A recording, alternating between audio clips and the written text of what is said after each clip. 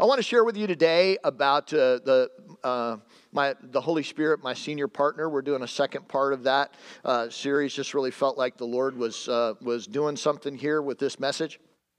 And so wanted to dig a little bit deeper today. So we're going to get into John chapter 16. John chapter 16, it's in your notes. How many of you have ever had somebody say, it's good for you? Do this, it's good for you. Usually it had something to do with what I was eating on my plate when I was younger. And my mom would say, it's good for you. And I'll say, I don't care. I didn't want that, whatever it was. You know, when I was growing up, if there was a slice of onion within a half a mile of that little 9-inch round plate, man, I was shut down. I was not going to have whatever that was. But it's good for you. How many of you have heard that? Some of you, sometimes you can agree with it. Sometimes you can't agree with it.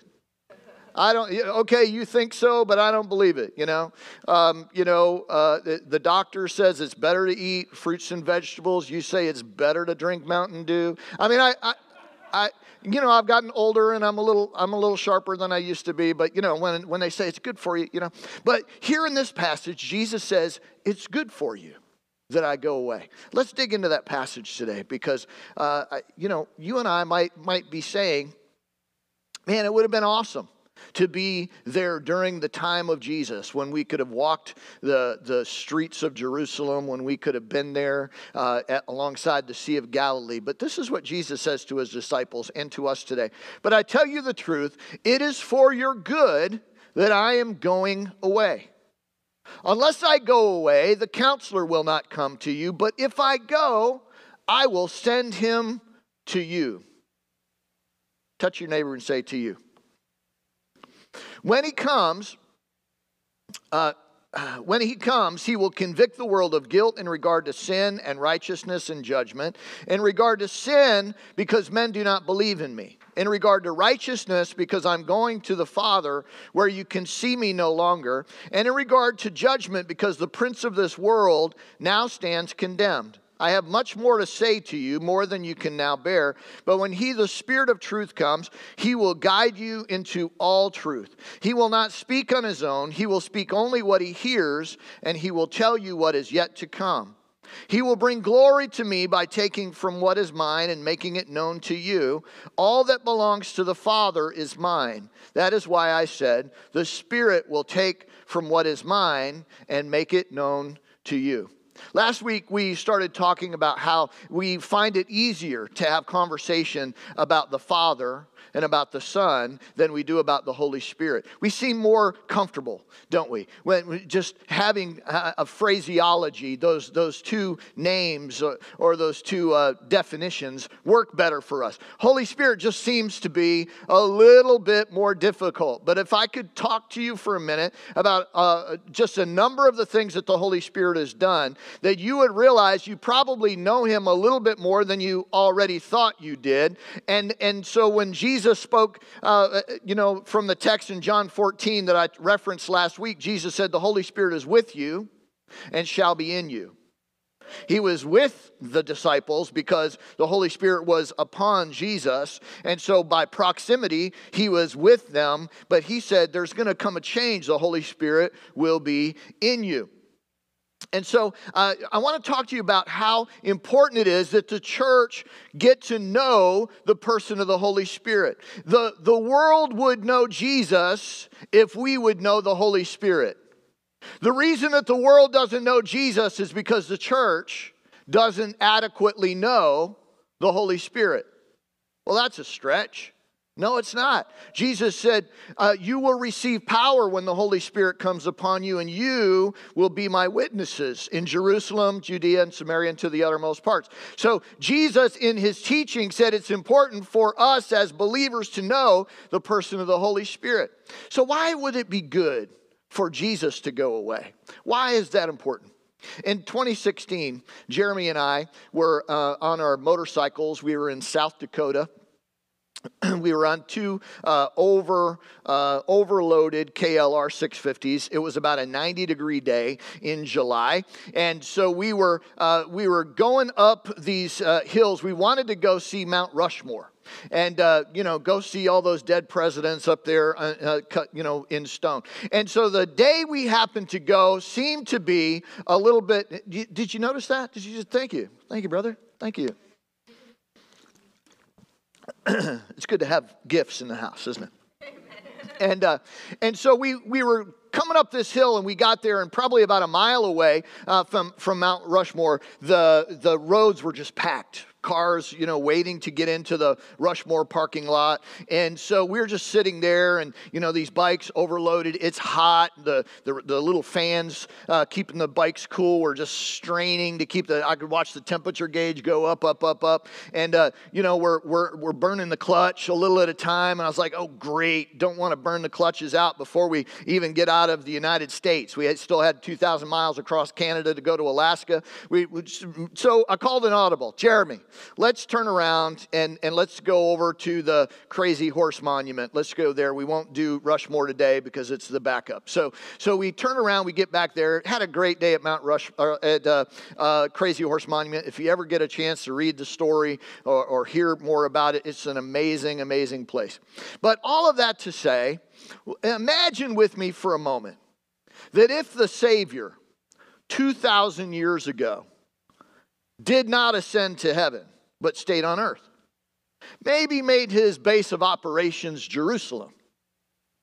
So for the last 2,000 years, how many people would have made a pilgrimage to see the Son of God who was raised from the dead, just to go see him, just to go meet him, just to go stand there and have a prayer with the actual Son of God?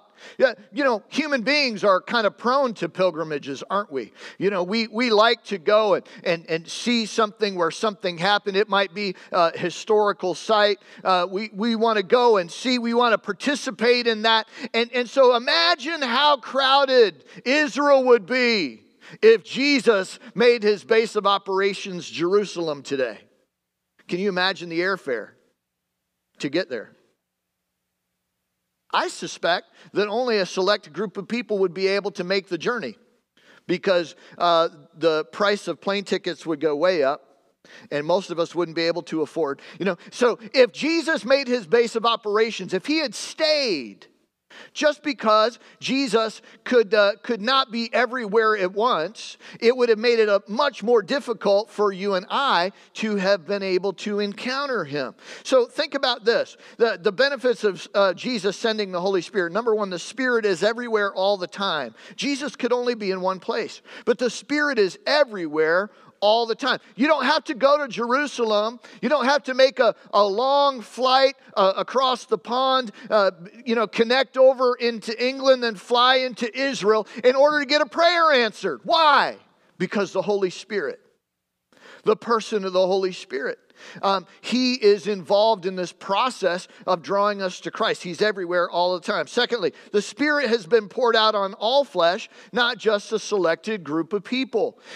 In the Old Testament, there were prophets, priests, and kings who had the Holy Spirit upon them. The Holy Spirit guided about 44 different individuals to write the scriptures. And so the Holy Spirit is actually the author. And these human authors were led by the Holy Spirit, and so the Holy Spirit was involved in their lives. It wasn't just a select group of people, though. It's now, since the Holy Spirit's been poured out, he's available to all of us. Number three, the Spirit distributes the gifts, power, and authority of Jesus as he wills. When you and I recognize that our bodies are the temple of the Holy Spirit, and that when you gave your heart to the Lord, that you gave every part of you to the Lord. That he needs to think through my mind, and he needs to work through my hands. And that God needs my feet to take his message to some other place. That the gifts that you and I have are actually a subpoena of the Holy Spirit calling you into service, calling you into what it is that God's called you to do. When you give your life to Him, it's a blank check. I don't know what we call it in this generation that doesn't use checks. I don't know.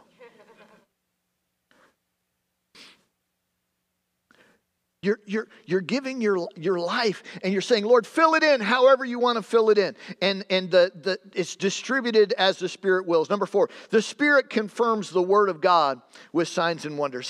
Here's something that's fascinating to me. Go with me with this idea for a second, will you? I don't know how it is that God says it's through the foolishness of preaching. Not foolish preachers, though there are those. But it's through the foolishness of preaching that God saves them that would believe. Think about that. How do you get to heaven? Go talk to that guy. He's going to tell you a message. You hang on to that message. You live it by faith, and then you'll go to heaven. How crazy is that? Who could come up with that? We make it really complicated. But let me just talk to you for a second. How does it work? And maybe it happens somehow or another, maybe even in our prayer time a few minutes ago, that faith rose in your heart as we prayed. Like as we were praying, you could feel maybe the burden get off you. Maybe your thinking got clear. Maybe there was something that happened, something triggered. And how did that happen? It was because of the atmosphere, yes, but it's because of what you heard. I don't know how faith, the Bible says faith comes by hearing and hearing by the word. But let's just break that down for a second. Here I am speaking out loud. And those syllables are formed in my mouth, and they carry through the airwaves, and then they hit your ear. Touch your neighbor and say, you listening? Okay. They hit your ear, and down inside of your ear are the two smallest bones in your entire body, and they pick up sound waves on the inside of your ear, and they turn them into these electrical impulses that your brain then can de-scramble in your brain so that you can actually understand what's being spoken. God help you, you're listening to me. That's a miracle if you can understand what I'm saying. And yet, God takes that, and as soon as the word is spoken on the inside of you, it drops down on the inside of you, and you hear, that's true. That's right. That's real. That's life. And faith rises up in your heart. Faith comes by hearing. I don't know how God does that. That's a miracle of the Lord. But the same one who said light be and light was can create things with a spoken word on the inside of a human being. It's amazing to me. And the Holy Spirit takes that spoken word, and when that word is spoken and Jesus is exalted to his rightful place, and I'm not just talking about Jesus as Savior, saying, hang on, honey, someday Jesus is going to do a miracle. But more than that, the gospel of the kingdom, which is what Jesus spoke, that said, God is the healer today. God is the deliverer today. God is the Savior today. God is the one who wants to break through in your life today. You know why? Let me tell you why. Because the Bible says the Holy Spirit is the earnest. He's the down payment. Anybody ever buy something on a down payment? You put a down payment on, and sometimes you put a down payment on, and you get a title deed in your hand. It's just a down payment. Yeah, the bank's helping you pay for it, but you got a down payment on it. And as long as you got that down payment, you got the title. You know the thing is yours. Well, the Holy Spirit is the down payment of heaven. The fact that the kingdom of God has been made real in your heart tells you that heaven does exist, and that the Holy Spirit is on the inside of you, confirming that not only heaven exists, but God wants to bring heaven to earth through the Word of God and through your faith. This is what God does. Faith comes by hearing. And so the Holy Spirit confirms the Word with signs and wonders following. And so let's talk about some other work of the Holy Spirit as we travel along on this together today. Number one, this is what Jesus says happens. First of all, his primary role is to work in the hearts of men to convince them in three ways. In regard to sin, the Holy Spirit takes the preaching of the word and causes people to be convinced of the authority of its truth and their need for God. Notice what Jesus says here. He says, in regard to sin, because men do not believe in me. As long as Jesus was on the planet, he could speak for himself.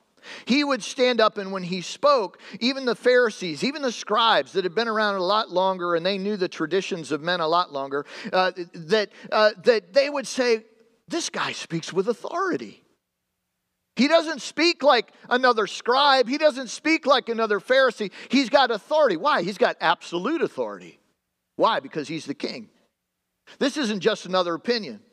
You ever get in a crowd where everybody's just like, I see it this way, I see it this way, I see it this way. And you got 5 people, and so you have 6 opinions. But the word of God is forever settled in heaven. Right? And so when the Holy Spirit comes, Jesus says he's going to convict the world in regards to sin because I'm going to my Father. But the work of conviction still needs to be done. The work of helping people to understand that there is an absolute truth, that there is an absolute God, that there is a God who says light be and light is. There is a God who says there's a heaven to gain and a hell to shun. There is a God who is still laying it out for us and saying, this is sin and this is righteousness. This is innocence and this is wickedness. That we've got to be people that recognize it's the work of the Holy Spirit to do those things. He convinces the world in regard to sin. Secondly, he convinces the world in regards to righteousness. The Holy Spirit teaches us how to walk as Jesus walked because Jesus went to the Father. How many of you are really, really good with owner's manuals without pictures? Like, put together some IKEA furniture without a picture. Shoot me now. Put me out of my misery, right? We do better. It's interesting. I was reading a book a while back that was just describing how the human brain works, and we notice colors. Shapes first, color second, words last. Did you know that? So shapes first, picture a stop sign. Got it? You know what the shape is? Yeah. We notice shapes first, color second, words last. And so when you and I, whenever we want to learn something, on-the-job training is usually done best by having a 4D image. Show me how to do that. Put some tools in my hand. Show me how to work those tools. And, let me show you. Apprentice me to your side so that I can walk this out. And so what Jesus says is, though, that the Holy Spirit, our senior partner, is even better than him. How many of you used to have a bracelet? Maybe you still do. WWJD. What would Jesus do, right? Written, in his steps. Charles Shelton, a number of years ago, wrote the book In His Steps. We've got to walk as Jesus walked. And yet there were so many things that didn't apply in the life of Jesus. Like I don't walk around with sandals and a robe on. What would Jesus wear? Sandals and a robe. Doesn't work for me. Jesus didn't have a human bride. He gave his life for the church, but I can't look at Jesus and find the most accurate picture of how a man ought to treat a woman. But I got the Holy Spirit. Holy Spirit on the inside of me shows me what righteousness looks like. Talks to me about what righteousness looks like. Shows me the image of what God had in mind of Ken Kramer actually living out who Ken Kramer ought to be. Not the Ken Kramer that was yesterday's version, but the Ken Kramer's today who is aligning himself with the Ken Kramer that I'm supposed to be in walking with the Lord. So when Holy Spirit convicts us in regards to righteousness, he's not comparing you with anybody else in your family. He's not comparing you, guys, he's not comparing you with your dad or or your grandfather, your uncle. Ladies, he's not comparing you to your sister or your cousin or your auntie or anybody else like that. He doesn't do that. Righteousness has to do with who am I in living in alignment with that person that God says I am from Psalm 139. All the days ordained for me were written in your book before one of them ever came to be. He doesn't compare me with anybody else. He only compares me with the image that he has in his heart from before I was ever born. In other words, he's not looking at what I did yesterday because he's got the blueprint already in his book. He's not looking about my credibility at this moment. He's saying who I can be, and he sees that finished work. He who began a good work in you will perform it until the day of Christ Jesus. God doesn't quit on you halfway. You don't quit on him. You don't quit on him because he will not quit. He will keep working, and that's why you and I need the Holy Spirit as our senior partner, because he's going to show us what righteousness looks like in this day, in this age, in this hour, in my life, with my thumbprint, with my stupidity factored in. Woo! That's where you say, hallelujah, thank God. He's already outdistanced. That's the sovereignty of God. He's already outdistanced my stupidity. He's already outdistanced my faithlessness, my failings, my trip-ups, my immaturity. Sometime when I have time, I'll tell you the story about how I got born again when I was 17 and got invited to a Baptist pool party and wore my Speedos. But I don't have time.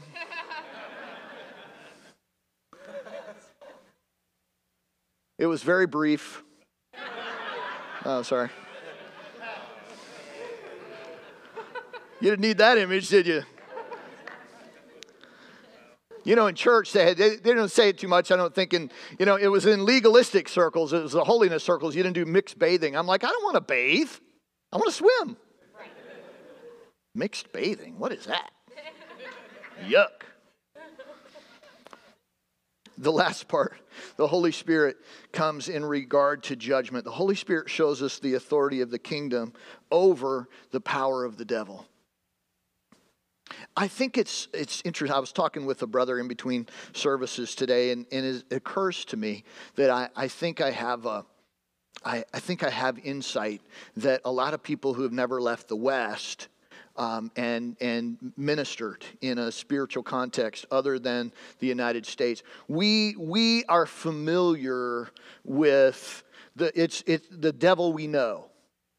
The devil we know in America is different than the devil they know in India, or the devil they know, in Cambodia, or the devil. When I go to another country, I can very easily pick up on the oppression. I can pick up on the stuff that's going on there, and you walk into it. And in the United States, we're just so enlightened. We're so educated. In the United States, the devil is very covert. As long as you got science, you will never believe in the devil. But you go to a country like India, the devil is very overt.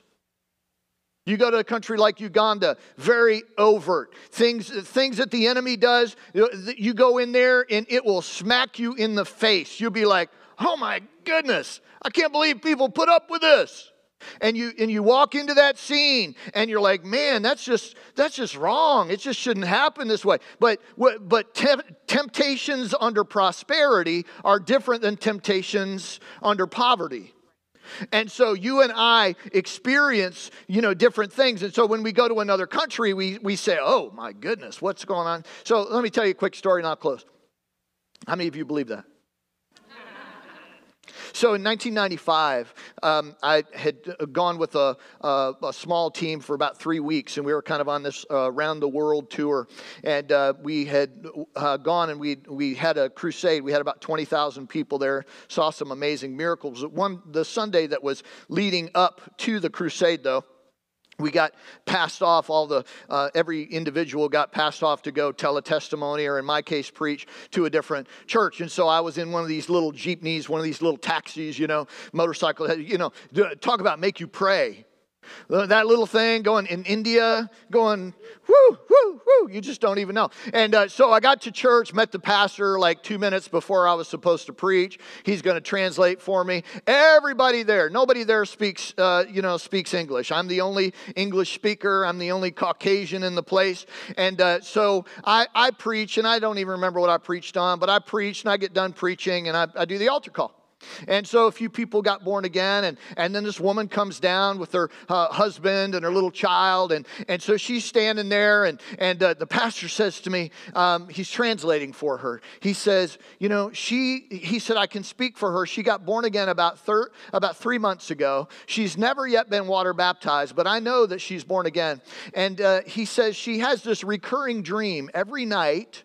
The devil comes to her and says, unless you stop going to that church, I will kill you.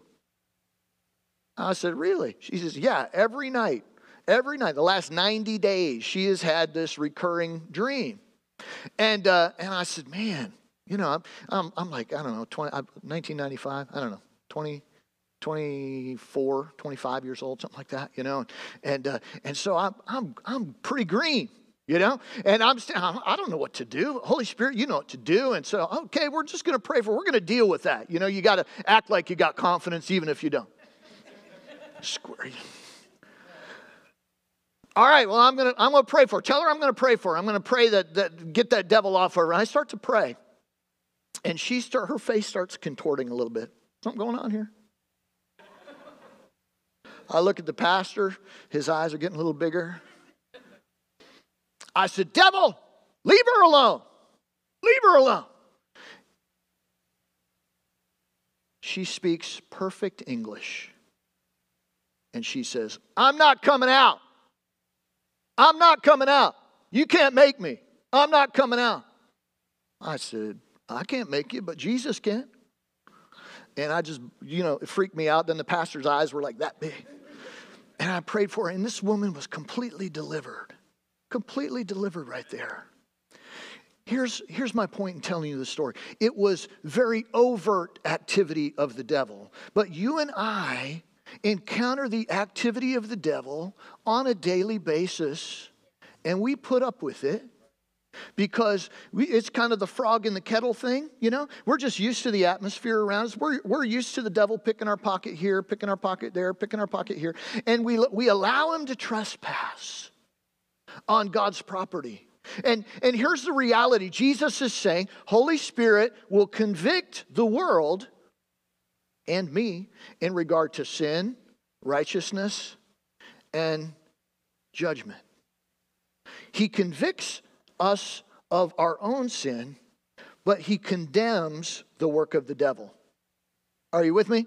Yeah. When we correct our kids, a lot of times we would teach them about the difference between conviction, right, and condemnation. Conviction always corrects for their good.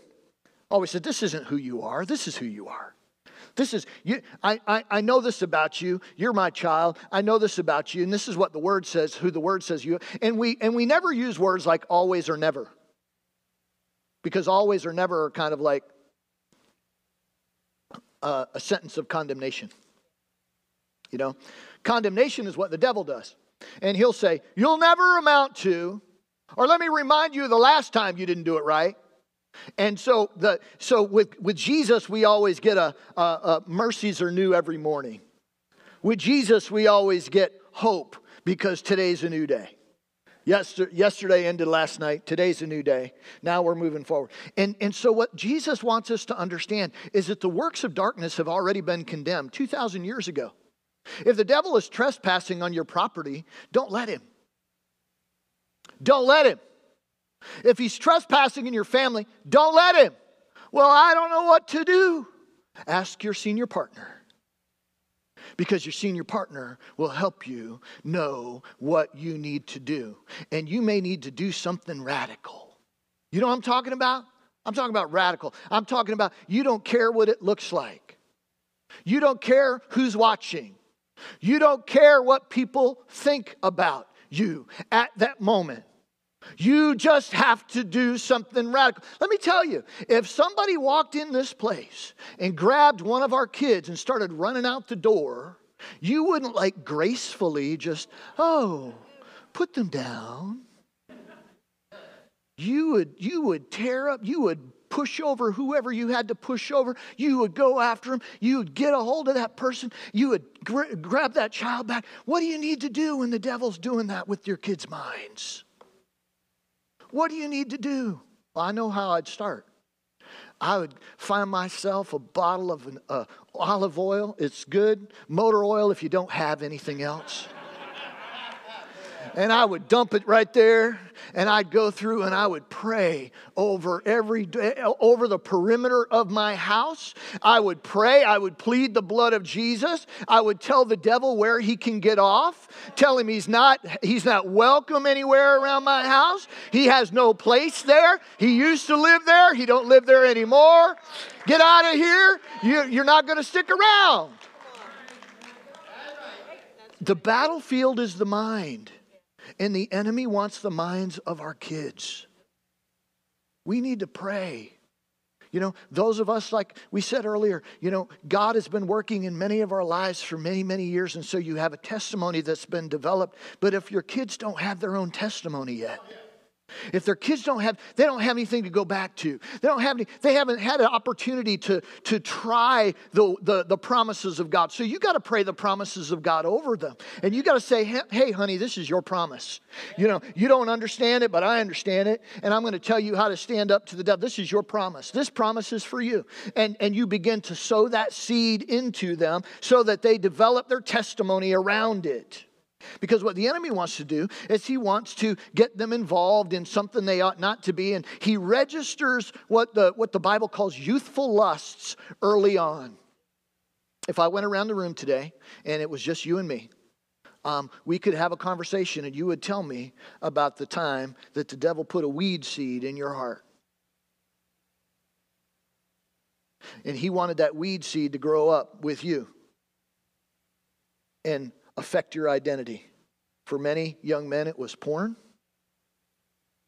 For many of us, it was something we believed maybe about an authority figure. Maybe it was abuse. And it registered early on. When Paul tells Timothy, flee youthful lusts, he's talking about not just sexual lust, but he's talking about control points. Earthly desires that are unrighteous, that drag us over. And so we get extreme in some area that we ought not to be extreme in. And so what God wants to do in our lives as parents is he wants us to cover our kids and for them to get their own testimony. So intercessors, here's a great opportunity. White noise is coming up. We got 75 kids signed up so far. We're looking for 100. We need people to pray that every one of these kids has an encounter with Jesus. I would not want to grow up in this season of our world. But since we are here, we cover our kids in prayer. We make sure they have a testimony. We make sure they have a God encounter. They need to know God's address more than they need to know that URL of that favorite website. Amen. They need to be able to connect with him and say, you know what, I know what the voice of the Holy Spirit sounds like. Right? Let's stand this morning in his presence. This morning, let me just ask you a couple questions as we close. Where is the Holy Spirit wanting to form Jesus in you? How is he convincing you that Jesus' way is better than your own way? Maybe it's your pride. Maybe there's an area of your life that the Holy Spirit is reworking. Our bodies are the temple of the Holy Spirit. And I often think about as it relates to our homes. I look around my house and it seems like, man, we've only been there about 9 years. Why is this place falling apart? There's always more work to do on a house, right? But the Bible says outwardly, we're wasting away. Inwardly, we're renewed day by day. How is the Holy Spirit renewing you on the inside? What is he showing you about the person of Jesus? How is he convicting you of righteousness? How's He showing you how to be the best version of you that you can be? And then what's He showing you about areas that the enemy has been trespassing that God wants you to push him back? Push him back. You got a field to clear out. You've got a field of endeavor that God's going to talk to you about someday. He's not going to just talk to you about how well you kept your heart. What'd you build on my behalf? What'd you build? What did you grow? What did you clear out? What did you make sure that as long as you were in that place, there was a testimony of godliness? As long as you were in that place, you made sure that no gossip and no slander was going to go on. You kept that area for the glory of God. Father, I'm so thankful for your presence. Holy Spirit, I don't know how people do it without you. You have been my friend for all of these years. You were my friend even before I knew Jesus. You're the one that brought me to him. I didn't know your name. But you took little things that I heard about Jesus and convinced me that they were true. Convinced me that he was the only way. Convinced me that he alone had the words of life. Convinced me that he was worth giving everything up for, even at 17 years old. I believed it then and I still believe it today. Maybe you've never made Jesus Lord of your life. Holy Spirit is here today to let you know you can trust God. You can trust him with your life. You can trust him with your body. You can trust him with your finances. You can trust him. You can trust him. He is faithful and true. And you've never said yes to Jesus, but today's your day. Raise your hand up. Raise your hand up high this morning, even online. Let it be an act of faith. Raise your hand up to the Lord and say, God, I'm ready. I'm ready. The Bible says if you confess with your mouth Jesus is Lord, believe in your heart that God raised him from the dead, that you'll be saved. All of us holding fast to that word of faith. Now, Father, I just pray over my brothers and sisters, Lord, that today would be the day. Even though the Holy Spirit has been resident, today's the day we make him president. Today's the day we submit ourselves to him. Today's the day we give him control of our mouth. Today's the day we give him control of our emotions. Today's the day we give him control of our minds. Holy Spirit, come. Fill us with your anointing today. Strengthen every life. In the name of Jesus we pray. Amen.